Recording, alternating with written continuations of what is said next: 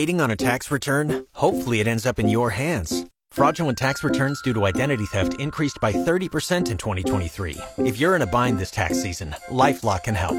Our U.S.-based restoration specialists are experts dedicated to helping solve your identity theft issues.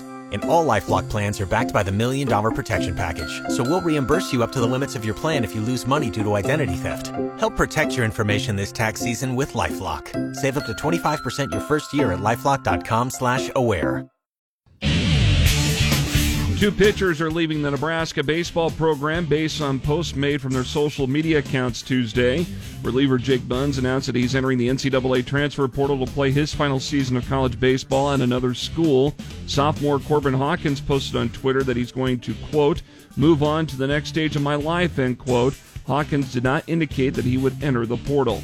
The Lincoln Salt Dogs avoided being no-hit by the Kansas City Monarchs on Tuesday night as Nick Anderson connected on this solo home run in the ninth inning in an 8-2 loss at Haymarket Park. We can find is Eddie Medina of St. Paul down in Cleveland. First pitch well struck, left field. Broxton back, turns around, and it's gone. Of course, it had to be Nick Anderson. Michael Dixon on KFOR with the call, where you can hear the final game of the series beginning at 6:35 tonight. About 8,000 tickets for the August 30th Volleyball Day in Nebraska event will open up for sale to the general public tomorrow morning at 10 through the Nebraska Athletic Ticket Office. It includes both bleacher seats in Memorial Stadium and standing room only tickets on the field.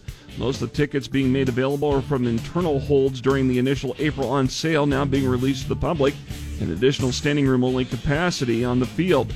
Now, for the seats for sale in the Memorial Stadium seats, the price remains around $25 for adults and $5 for high school age and younger. For standing room only on the field, all tickets will cost $25. The final capacity for the event is expected to be about 91,000. And former Nebraska football quarterback Logan Smothers has reportedly ended up at Jacksonville State.